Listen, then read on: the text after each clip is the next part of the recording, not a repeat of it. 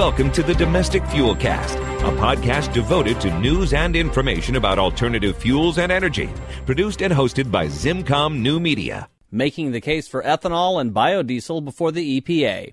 I'm your host, John Davis.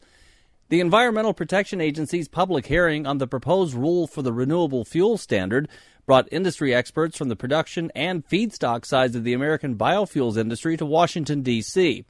Renewable Fuels Association President and CEO Bob Dineen kicked off the testimony and took issue with some of the EPA's proposals. The most serious issue that we see is indeed the life cycle analysis that EPA has done, and specifically the inclusion of international indirect effects.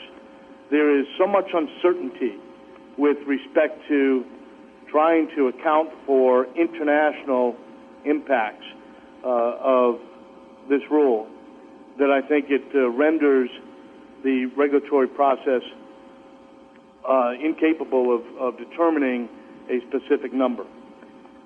The uncertainty of the models, the way the models have been cobbled together using 9 separate models and data sets, none of which were designed to answer the question EPA is asking these models to answer, presents a great deal of difficulty for us.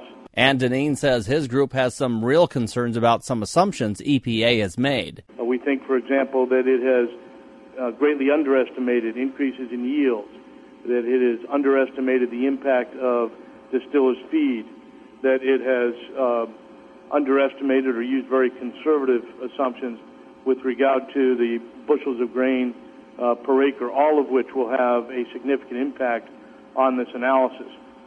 These models will need to be validated against real-world data, and I'm not sure that is possible given the way the models have been cobbled together. Steve Rue, who chairs the National Corn Growers Association's Ethanol Committee, echoed Dineen's concerns and says the EPA has failed to take into account modern agricultural practices and biotechnology that are increasing both corn yields and ethanol production that has required no additional acres to be brought into production for the purpose of ethanol.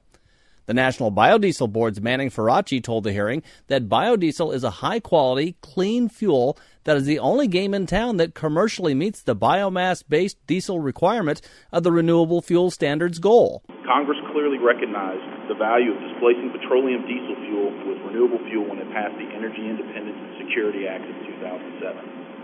RFS-2 for the first time requires a renewable component in U.S. diesel fuel and provides a readily attainable schedule for the use of biomass-based diesel that increases from 500 million gallons in 2009 to 1 billion gallons in 2012. To qualify for the program, renewable fuel must reduce greenhouse gas emissions by 50% compared to conventional diesel fuel that it is replacing, and the administrator has the authority to reduce the greenhouse gas emission requirements to 40%. Faraci adds there are deficiencies in the proposed rule, especially in the indirect land use provisions. We recognize that statute requires the EPA to consider significant indirect emissions when calculating a renewable fuels emission profile. This does not require the EPA to rely on faulty data and unrealistic scenarios that punish the U.S. biodiesel industry for wholly unrelated land use decisions in South America. Make no doubt about it, this is what the EPA's rule does. The American Soybean Association's Vice President Ray Gaser, a soybean producer from Corning, Iowa, also has problems with the international indirect land use assumptions that EPA has proposed. And the Biodiesel Board's Faraci points out that the EPA isn't even making a good case for its own assumptions about what one South American country has had for indirect land use and soybean production. As a general principle, the EPA assumes that increased U.S. biodiesel production will lead to land conversion in South America. If this basic assumption is correct, Brazilian soybean acreage would have increased from 2004 through 2008, a time period that saw U.S. biodiesel production increase from 25 million gallons to 690 million gallons. In fact, acreage in Brazil dedicated to soybean cultivation actually decreased from 2004 through 2008. The proposed rule's inability to accurately backcast recent concrete experience not only draws into question the legitimacy of EPA's methodology, it also clearly highlights that there are factors unrelated to U.S. biodiesel production, such as logging, cattle ranching, and subsistence farming, that are actually driving land use decisions in South America. POET Vice President for Science and Technology, Dr. Mark Stowers, says that the EPA's model for calculating indirect land use changes is flawed and has no basis in law or science, and urged officials to get a look for themselves at a real modern ethanol plant to get the real story on its ability to reduce its carbon footprint, something Deneen would like to see as well. We also believe that the rule could be made significantly better if ethanol producers were allowed to have a mechanism to demonstrate that the carbon footprint of their particular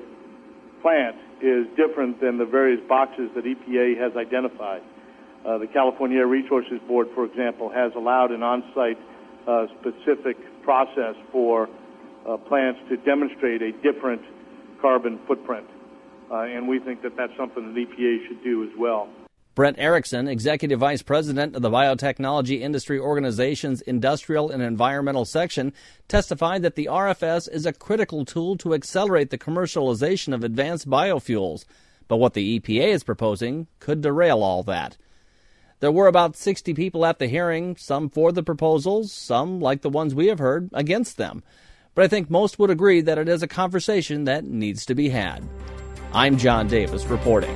You've been listening to the Domestic Fuel Cast, the official podcast of DomesticFuel.com. Check out the website daily for the latest good news about the alternative energy industry.